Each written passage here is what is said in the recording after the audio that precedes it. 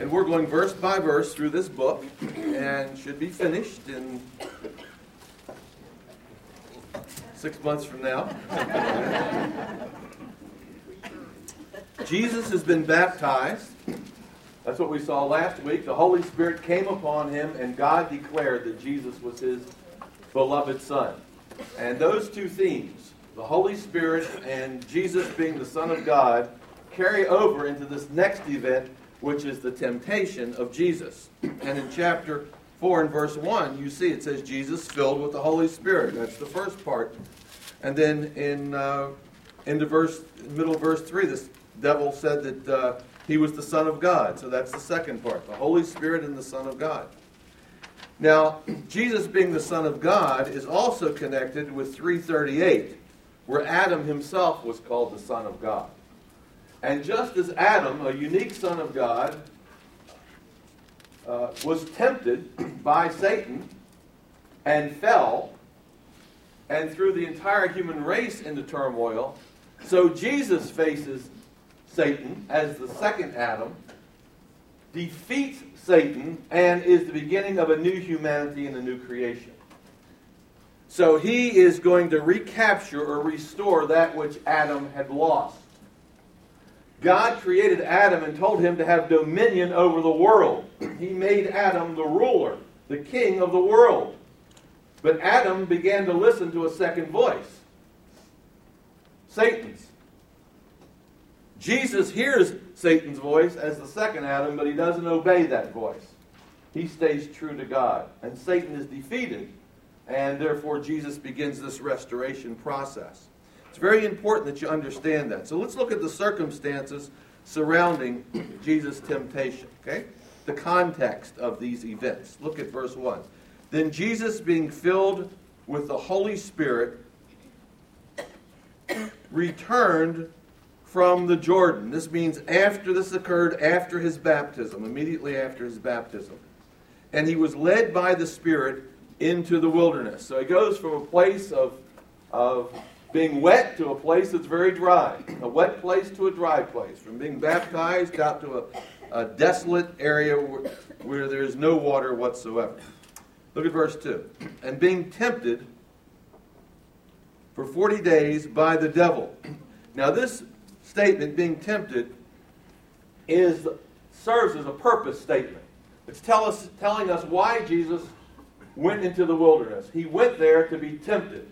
But it uses a participle, an ing word, which means that he's continually tempted. How long is he tempted? What does it say there? For 40 days. We only hear of the last 3 temptations, which occur after the 40 days. We're going to look at that in depth. But he was being tempted the whole 40 days.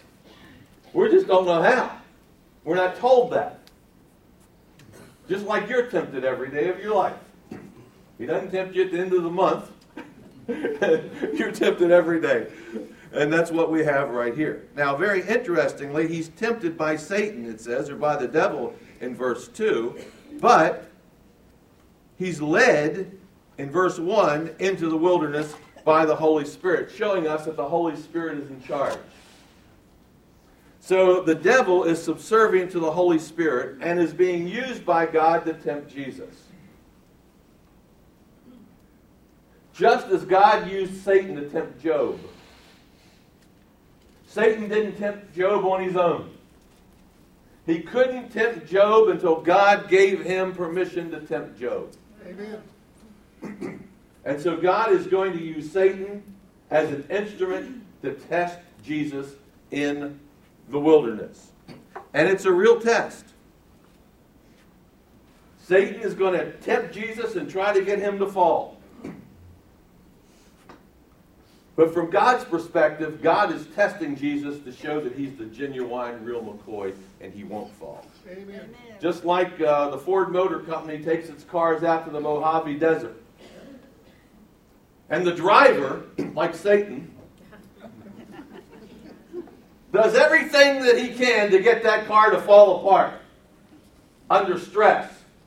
But Ford has sent that car into the desert to prove that it'll pass the test.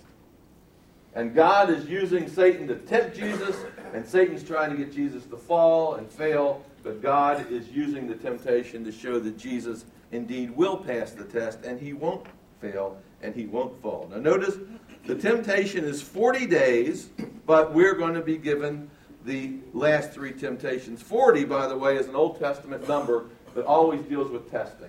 And I don't have to go into that. We can turn back there and show you in Exodus 34 and different places how it's a place of temptation. But let's look at the temptations themselves. At the end of verse 2 it says, "And in those days he ate nothing, and afterward, when they had ended, those 40 days had ended, he was hungry." And here we have the temptation, number 1. "And the devil said to him, 'If you are the Son of God, command this stone,'" probably pointing down to a flat stone, "to become bread."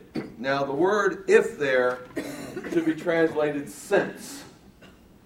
"Since you're the Son of God, tell the bread to turn into stone." Now, here we have Satan speaking in verse 3. We don't know whether Jesus heard him with his physical ears and whether he saw him with his physical eyes, or whether this is a voice that he hears this voice in his head. In other words, it's a vision. We're just not sure how this temptation is taking place because it doesn't tell us how it takes place. It just says Satan spoke. So we don't know whether he appeared or whether he was invisible.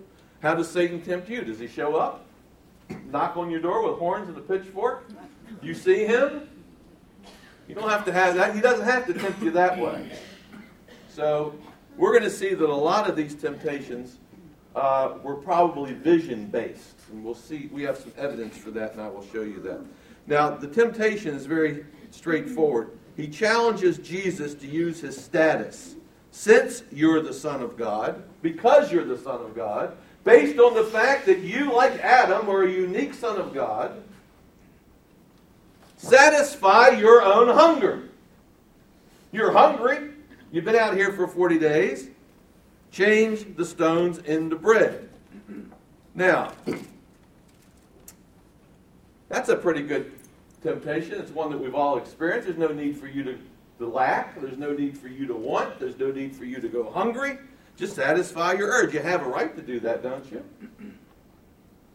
You have a right to have what you want. Don't you make a living? Don't you? You're an American. You have certain rights, privileges.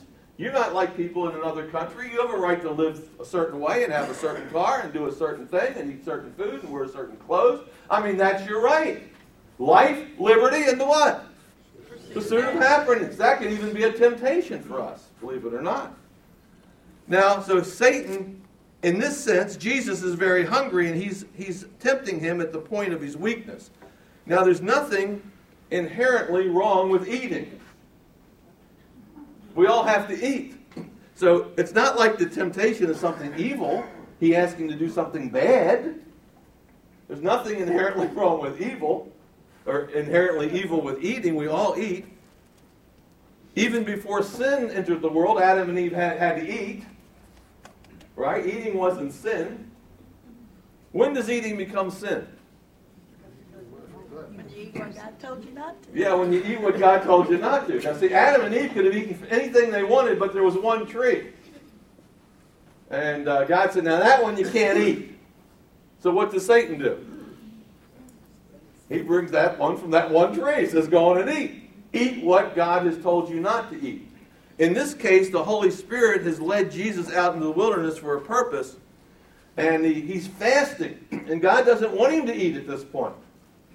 And Satan uses his natural appetite. Something that's good. Food, that's good. Appetite, that's natural. And he uses a natural appetite and food which is good and tries to get him to eat when God doesn't want him to eat. And satisfy his own needs. Okay, so that's what we have. So, you have a right to this, do it. Now we look at Jesus' response. Jesus answered him saying, it is written, that man shall not live by bread alone, but by every word of God. See, the key is not food, is it? The issue isn't food. The issue is obeying God's word. See? By the way, notice he says, man shall not live by bread alone. This is a quote, by the way, from Deuteronomy. We don't have to go back all those passages. But notice he's going to face this temptation as a man, not as God. He's facing it as a man. And he said, eating's not the important thing for a person's life. The real important thing is God's word. And God did not want him to eat, and Satan wanted him to eat. Now, which voice will he listen to? Adam listened to the voice of Satan. Jesus will not do that. So he's trying to exploit Jesus' status as a son to do something that God doesn't want him to do, to serve wrong ends. Okay? So that's temptation number 1. Pretty straightforward. Look at temptation number 2. Look at verse 5. Verse 5. Then, in other words, the devil was not happy with that, so now he goes on to the next. Then the devil, taking him up on a high mountain, showed him all the kingdoms of the world in a moment of time, in an instant. Now, when it says it showed him the kingdoms of the world, this term world here means the inhabited world. And it means, most likely, the entire Roman Empire, the entire world that Rome controlled. And he shows him these kingdoms, and we believe this is a vision, because notice it says he did it in an instant, in a moment of time. That's why we think it's a vision. Suddenly Jesus is in the wilderness. Next time he looks up, and there he's on a mountain. Is he literally on a mountain? Don't know if he's literally standing on a mountain with his 2 feet, or whether it's in a vision. This is probably visionary, because it says it all happened in a split second. Happened in a moment of time. Now look what happens. Look at verse 6. Then the devil speaks again. There's the voice. The devil said to him, all this authority I will give you, and their glory. For this has been delivered to me, and I will give it to whomever I wish. Now, this is very interesting, because if you've been with us in Luke from the beginning, you know in Luke 2:1 and in Luke 3:1, we're told that Julius Caesar controls the entire kingdom. He controls the world. Caesar. Caesar controls the world. But now we discover that there's a power behind Caesar who really controls the world. And that power is Satan. Now in Luke 2:1, the Caesar is Augustus Caesar. That's at the time Jesus is born. Augustus Caesar is ruling the Roman Empire. And then he eventually dies. And in 3:1, it's Tiberius Caesar who's the new emperor. And he's controlling the entire world. But in reality, who's controlling the world, according to chapter 4? Satan. Notice what he said. He took him to the mountain, showed him the kingdoms of the world, and he said, all this authority I will give, what? You. Implication is that he gave it to Augustus Caesar. That he gave it to Tiberius Caesar. And he can give it, he says, to who? Whomever he wishes. And Jesus never, ever says, you're wrong, you don't have that power. Notice how much power he says he can give you. In verse 6. Devil said to him, how much of this authority? All this authority. I could make you the next Caesar. See, that's what you need to be reading when you read this. He's already made 2 people Caesar in chapter 2 and chapter 3. He said, if I want to, I can just make you the next Caesar. I can put you in a position of favor and you'll be the next Caesar. You'll control the whole world. See, once you see the political context here, And what's being offered Jesus is you can run the entire world. And he says you can have it all. I can give all of that authority to you. Now, how can he make that promise? He says at the end of verse 6, because this has been delivered to me. I'm the one that's been given the authority to run the entire world. It's under my control.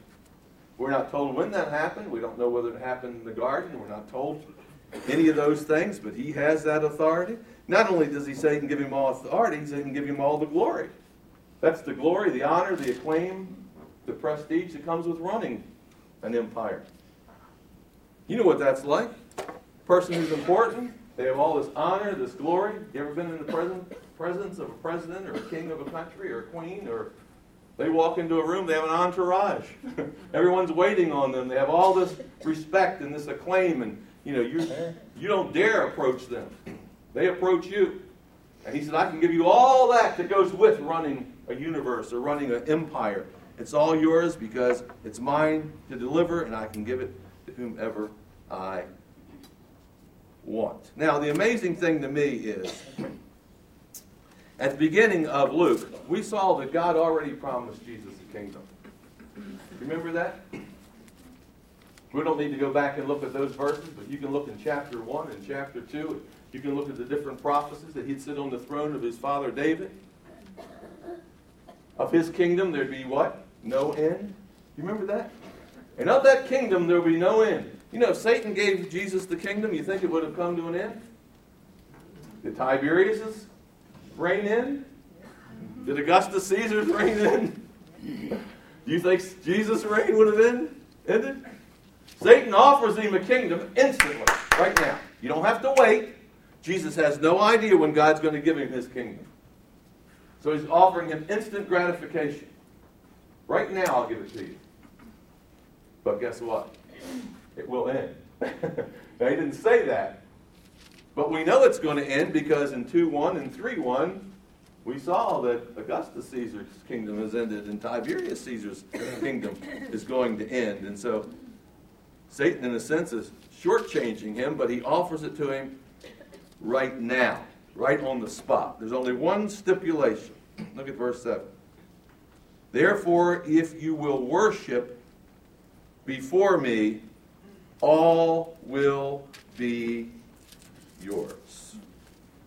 And that word worship means to prostrate before me, to get down on your knees. Worship always involves bowing the knee. So if you'll just bow the knee and begin to worship me, this is all yours. This is the great theme of Faust, where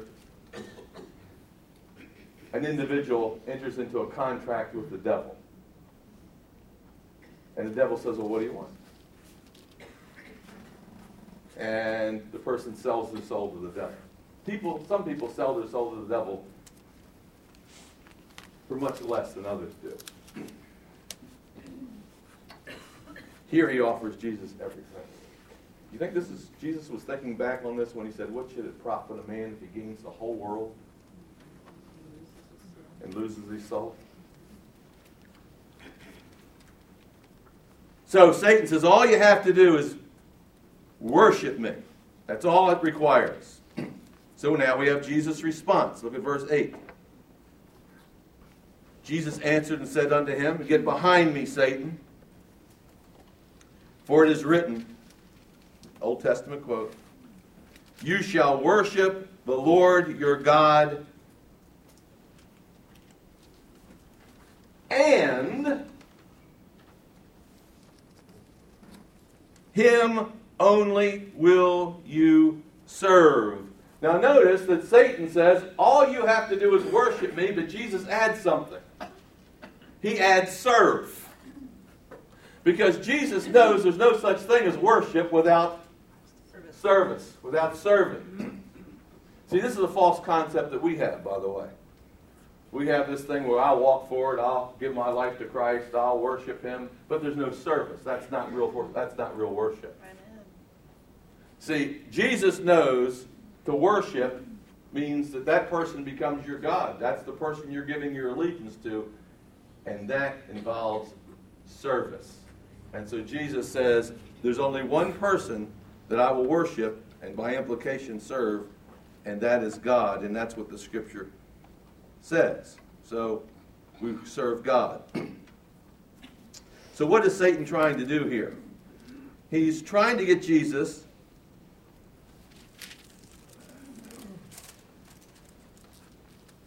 to say, I deserve a kingdom. And I deserve the kingdom right now. But Jesus will not give in to this temptation. Rather, he will trust God to meet his needs, to feed him, and he will trust God to give him the kingdom. See, Satan offered food now, stones to bread. Kingdom now. Here's all you have to do. Change, worship. Change the stone to bread, worship me. Just like that. Needs met, everything you want. It's all yours. So Jesus instead trusts God to meet his needs. Another scripture says that after the temptations were over, God sent angels to minister to Jesus and they fed him. We won't go there, but just want you to know that. God took care of his needs. And God will give him a kingdom. It'll be different, a different kind of kingdom than the one that Satan offered. Now look at verse 9. Then he brought him to Jerusalem. Now you don't think they took a little trek, do you, into the city? Probably again a vision. Set him right on the pinnacle of the temple and said to him, since you're the Son of God, throw yourself down from here. So what we have now is we have gone from the mundane, changing stones into bread, to a spectacular vision of seeing all the kingdoms of the world. And now Satan brings him to the holiest place of all. He brings him to the temple, the place of worship, located in the city of the center of the city of Jerusalem, the place of faith. Hey, you can be tempted. We're not only tempted in the wilderness, we're tempted in the place of worship. Many temptations take place right over there in that building when we're worshiping. All kinds of temptations are going through. Don't think Satan just tempts you out in the dry places. He tempts you even in the places of worship. And so he takes you to the pinnacle of the temple. Now the pinnacle is the highest point on that temple. This was a 45-acre temple compound built by Herod the Great. It was magnificent. In the southeast corner, it looked over the Kidron Valley, and it was a spectacular view. And Josephus says from the pinnacle of the temple, if you looked straight down, you couldn't even see the bottom because it was so steep. And what Satan says to Jesus is, since you're the Son of God, in verse 9, jump. Just jump. Jump off the building. Cast yourself down. You couldn't even see the bottom. Just go on. Jump. And then Satan quotes the scripture. He says, this is from Psalm 91. He says, God will give his angels charge over you. Just jump. God will give his angels charge over you to keep you. And in their hands, right when you're ready to hit the bottom, it'll be like Superman swoops down with his arms, and it'll just lift you right on. Those angels just lift you right on up. You won't even get hurt. Just jump. Trust God. Since you're the Son of God, if you jump, your Father, because of your status, will send these angels, swoop right down, and just lift you right up. You don't have to worry about anything. Just jump. Now, what's he trying to do here? He's trying to get Jesus to act presumptuously, but think he's acting in faith. There's a difference between presumptuous action and faithful action. That's probably the most subtle of the temptations. What would have happened had Jesus jumped? Listen, trusting God to save him. What do you think would have happened? It'd be the same thing happened if you jumped out in front of a car on Central Expressway. Do you ever have this compulsive or impulsive thought? Jump out in front of a car on Central Expressway. You're a child of God. You're a king's kid. He'll take care of you. Don't you believe in miracles? Didn't God save Daniel from the lion's den? He'll do it to you. Just jump. That's not faith, that's presumption. Amen. The only time you jump is when God says jump. Not when a voice in your head says jump. You see, that's the difference. So he was told to jump.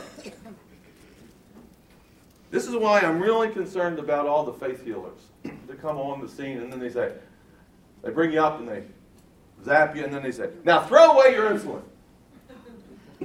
Throw away those crutches, your back brace. Throw this away.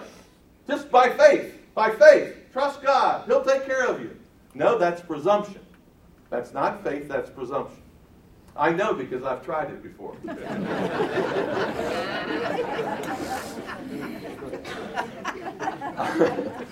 I was much younger. I think I was in my 20s. And I had gone to a meeting, and some crazy meeting I'd gone to. And I don't know if the guy was praying for people to be healed or what the situation was. But anyway, by faith, I threw away my glasses. Now, I remember the first time I put a pair of glasses on, and I could see, and I said, whoa, that was a miracle. With this person, I think it was a person that told me this, or maybe I just felt this impulse to do it, and I just tossed my glasses aside. Now, the crazy thing is that Lynn and I, we were married, but didn't have children yet. We were heading out to Illinois because I had to attend an executive leadership meeting for Youth for Christ. I was going to be trained there for 3 or 4 weeks. And now I was going to drive out there without my glasses from Baltimore, Maryland. And we did. And it was okay during the day. But when it started getting dark, I realized I had very poor night vision. I was nearsighted. And everything looked triple. And when I got into Gary, Indiana, which is like the armpit of America, please forgive me if you're from Gary, Indiana. But let me tell you, I mean, the smoke was belching, and they were doing all these repairs on the road, and everything was down to one lane on each side with these barriers. And I'm in territory that I'm not familiar with, and suddenly I've come to this realization that I made a big, big mistake. So fortunately, I made it there. I didn't kill anybody, and was out there for 3 weeks and came back. And I went to the bureau in my bedroom. I put my glasses on. And I said, "Whoa, that's a miracle! I can see again." It was great. But that was presumption. How about if I would have killed somebody? That would have been horrible. Thinking that I was operating in faith, but it was presumption. Now, I sincerely thought by putting my glasses aside was an act of faith. But it was an act of presumption. And that's how close presumption and faith are. It's very hard to distinguish them. So, and the thing is that what makes it so deceptive is that Satan used some scriptures. He said, God says that you should do this. See, that's what's dangerous about these healers out here. They'll give you a scripture for what they're telling you to do. And it looks good. I mean, you read that scripture, it looks pretty good right there. But it doesn't mean what he says it means. That's why it's important that you quote scripture in context. That's why it's hard to teach the Bible correctly, because you have to do a lot of work to find out what the context of a passage is.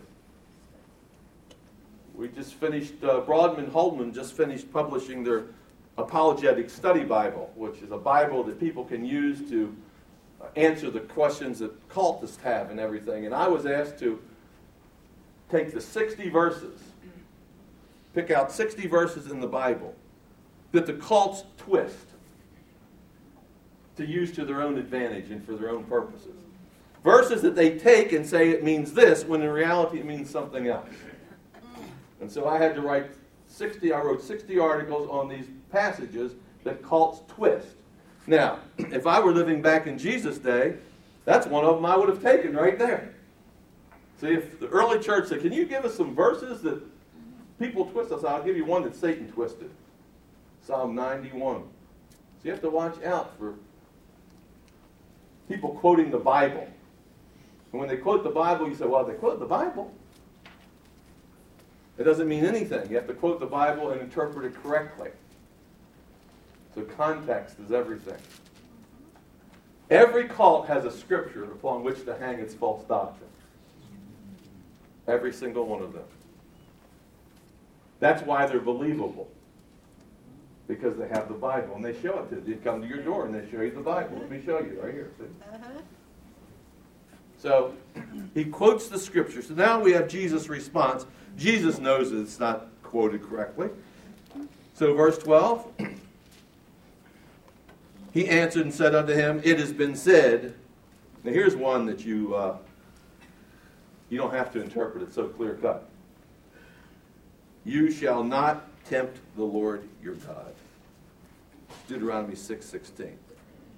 Jesus doesn't argue with Satan. He just quotes a scripture that's so straightforward that even a child could understand. You should not tempt the Lord your God. And if I jump off the building and say, Now, Lord, save me. Prove it. I'm going to try to prove you. I'm testing you. Save me. That's tempting God. And he said, You shall not tempt the Lord your God. So context is very important. Now look at verse 13. Now when the devil had ended every temptation, and we were only told of 3, he departed from him until an opportune time. He'll be back. He's always waiting for an opportune time, just the right time. In Luke, he doesn't show up again until chapter 23, chapter 22 or chapter 23. But what we have here is we have Jesus wins the temptation over Satan. Now, what we have, if we're going to try to apply all this and look for some lessons or ask some questions, one of the things you would have to notice is that the temptation follows the baptism.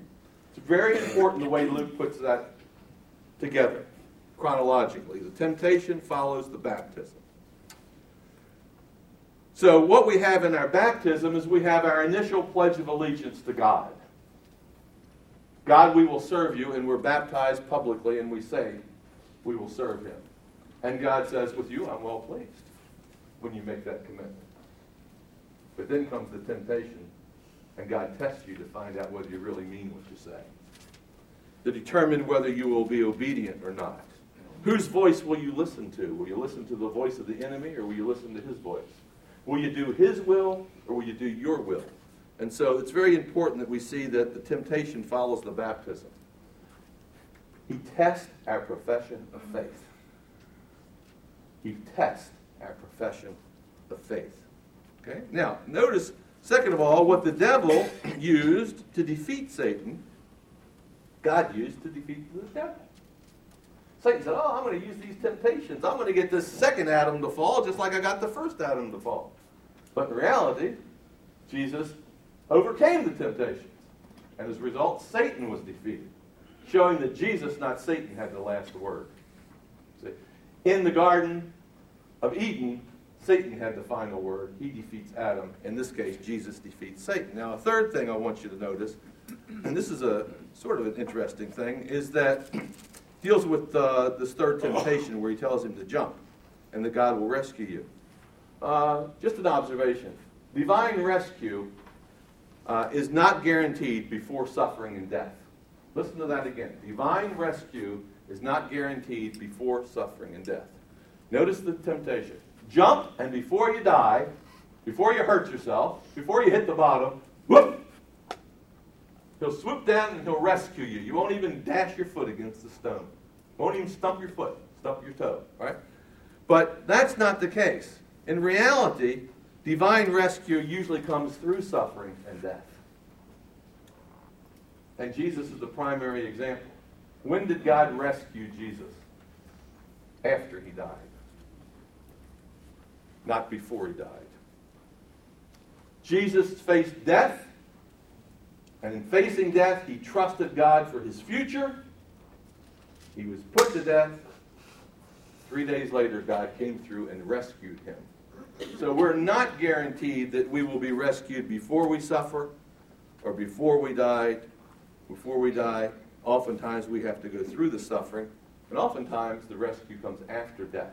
You say, what does that mean? That means we too are guaranteed that we'll be raised from the dead. Our bodies will be raised from Okay?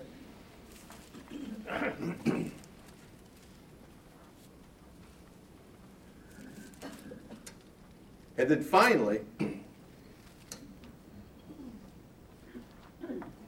in Satan shortchanging Jesus, offering him a kingdom that would be only temporary, he also offered him a kingdom that would only be earthly. He said, all that you can see will be yours. Because I have the authority, do you remember that? To give it to whoever I wish. Jesus faces death. He dies. 3 days later, God rescues him. And then God gives Jesus authority. And Jesus says, all authority. Hey, that's the same phrase that we saw over here, isn't it? Satan said he had all authority. Look what Jesus says. All authority has been given to me, has been delivered to me. In where? Heaven and earth. Satan just offered him authority over earth. And so here you see that by following God's will, God always has something better for you in the long run than Satan does in the short run. And so Jesus comes out of the wilderness, it says in verse 14, in the power of the Spirit, and he goes to Galilee, and he goes into the synagogues, and he begins to teach. And that's where we'll pick up next week with Jesus in a new power of the Spirit, teaching about the kingdom of God that he's going to establish through the power of God. Let's pray. Father, we thank you for this passage of Scripture. We thank you for these temptations that are temptations that we face every day. Temptations that just deal with natural appetites. Temptations that deal with pride and instant gratification. Presumptuous temptations where we think we can do certain things. And yet, Lord, you say pride goes before a fall. Some of our decisions are deathly. When we think that we're acting on faith, we're making big mistakes. Oh, Lord, help us to hear your voice and obey it and not the voice of the enemy. In Jesus' name we pray. Amen. Amen.